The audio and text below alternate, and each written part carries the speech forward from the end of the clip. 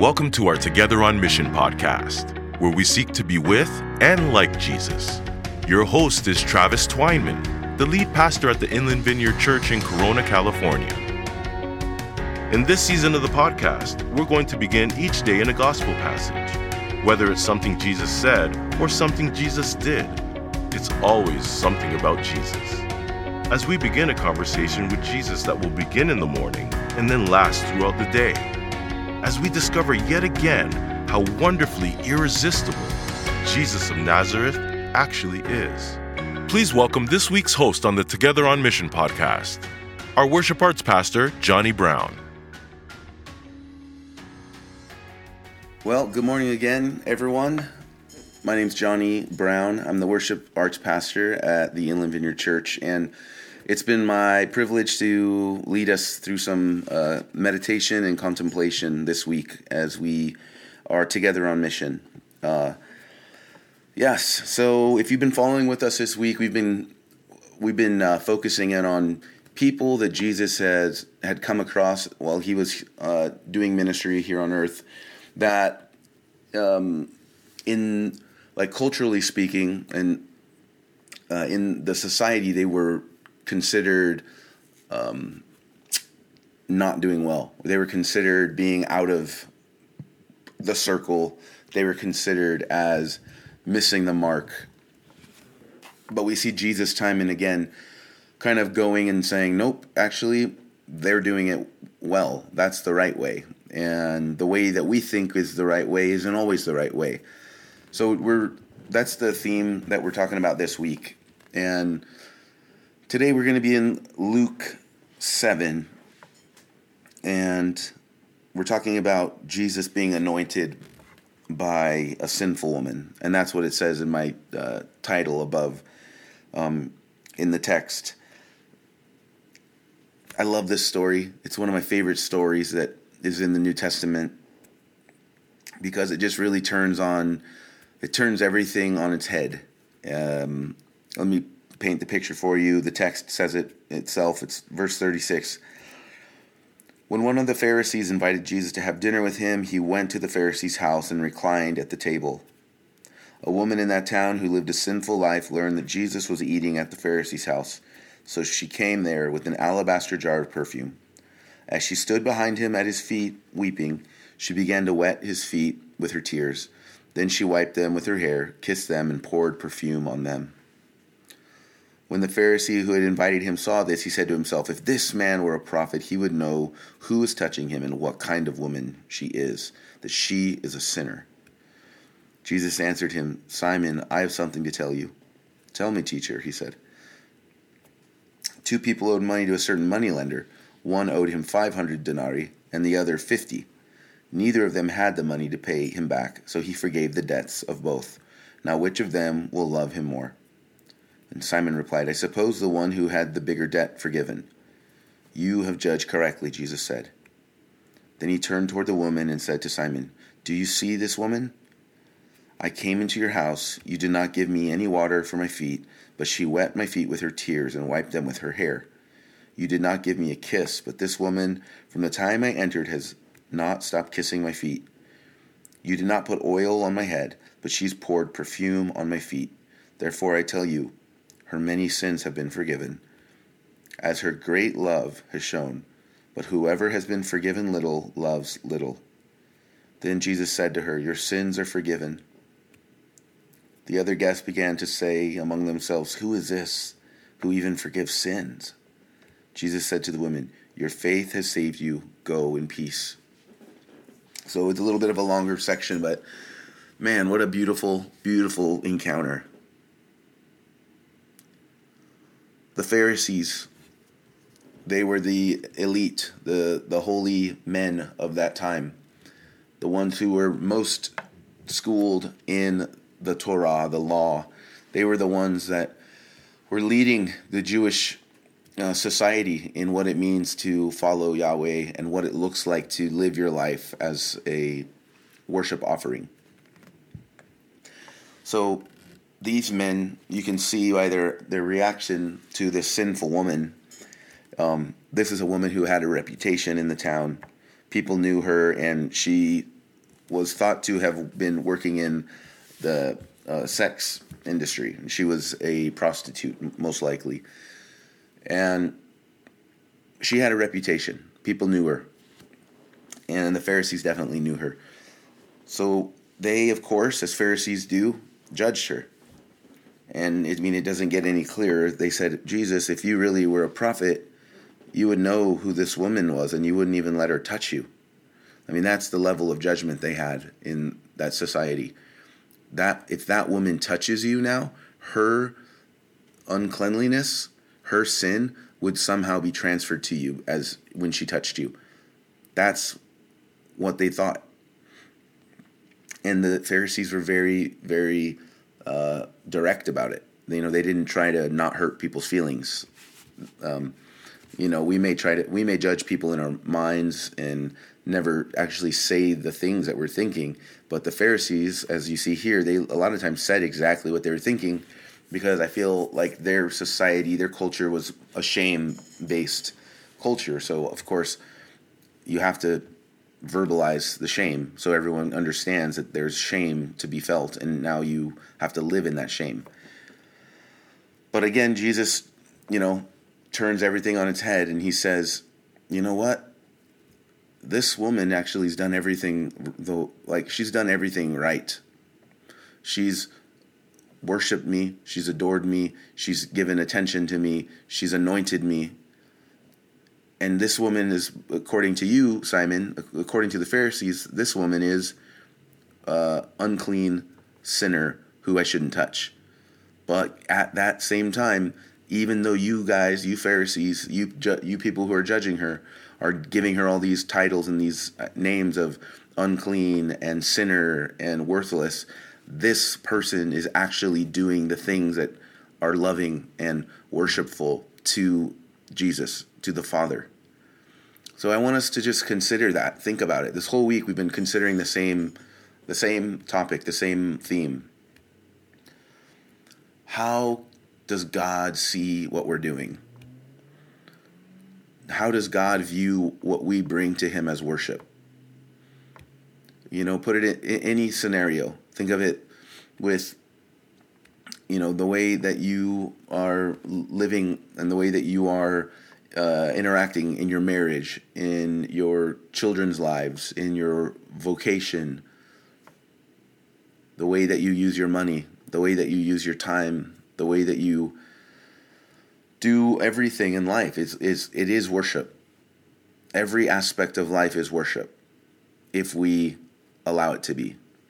It can be worshiping the Father, or it can be worshiping ourselves, or it can be worshiping an idol that we've set up. But everything in life is worship. So the Pharisees, again, here, they think they have it all figured out. They think they're knocking it out of the park. They're doing a great job because, on paper, they're good. On paper, they've done all the right things. According to the law, the Torah, they've done everything right. They've done this ceremonial cleansing. They haven't eaten this food. They haven't touched this person. They've said this prayer. They've tithed this amount. So they've done everything to the book. They've checked all the boxes that are there that signify whether or not you're doing it well or not. And even though they've done everything according to the Torah, they haven't done the biggest thing. They haven't learned to give the Father their heart. They haven't learned to be open and authentic and raw with the Father. And this woman, I think she is the other side of that coin, where she may not have done everything right. She definitely hasn't done everything right according to the law. But even though that's the case, she's still worshiping the Lord. She's still blessing Jesus. And we just have to get our minds around this, because it's not about the outward things we do. We can do everything great outwardly, but have a lot of things going on inwardly that are not at all worship to God. It's not about what's on the outside. It's about what's going on the inside. What is our true intention? Why are we doing the things we're doing? Why are we tithing? Why are we serving? Why are we worshiping and singing songs with each other on Sundays when we gather? Why are we being faithful in our marriages? Why are we, being present with our children? Why are we making, wise and prudent choices with our finances? And why are we not totally just allowing ourselves to do anything we want when it comes to substances? Like, those are the answers to those questions. That's where worship is found. And I think for far too long, the Pharisees have, but also let's take it into our own time, modern day American Christianity. For far too long, we've kind of just done them because they're the right thing. And I say that with, quotations. They're the right thing. They're the good thing. It's the moral thing. And, hear me out right now. God loves goodness. God created goodness and morality. God created doing something well.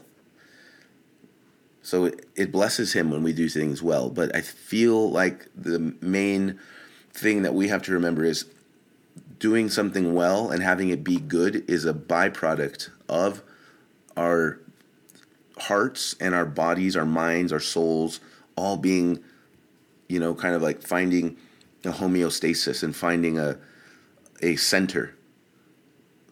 And then we start to good things pour out of us. Kindness pours out of us. Generosity pours out of us. Faithfulness pours out of us. Purity pours out of us. Because we are showing up and we're allowing God to engage with all that we have. Our brokenness, like this woman in this story, she's so broken. So broken.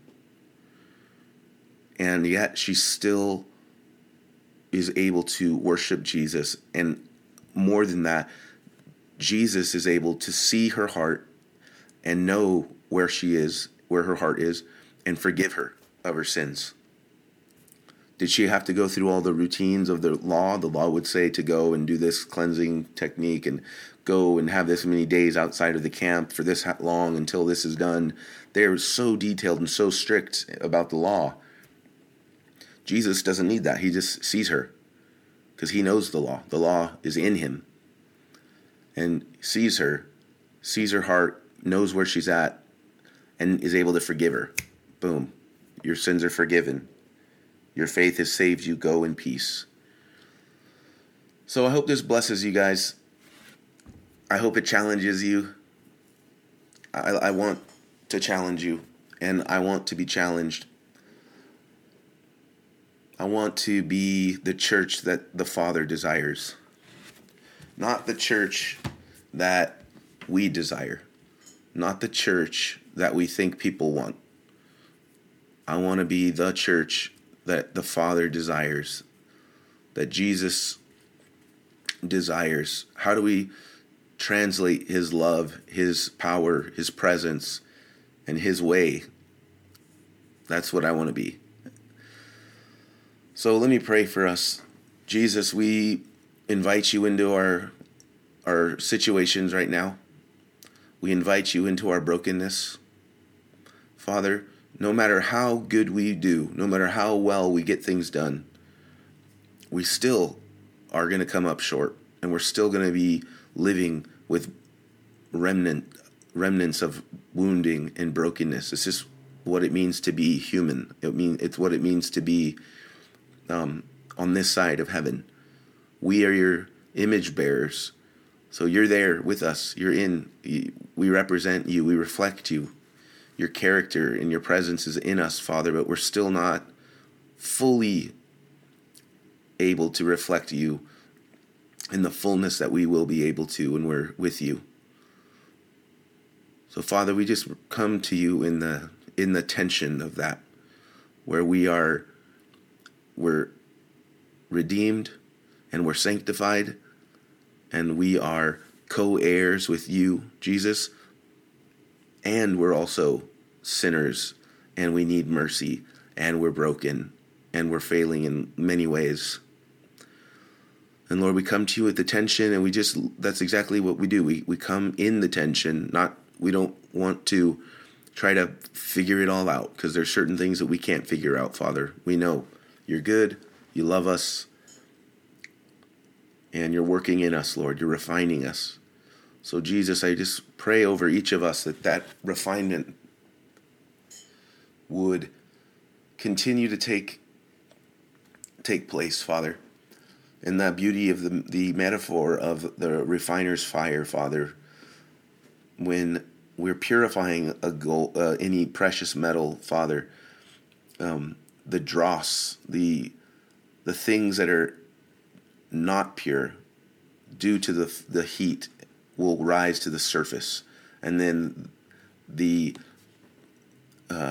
metal maker, the jeweler, whatever concept you want to use, will be able to scoop out the dross, the things that are being purified and that are coming out of the pure metal at the bottom. Lord, and that's just such a beautiful metaphor of what our lives are.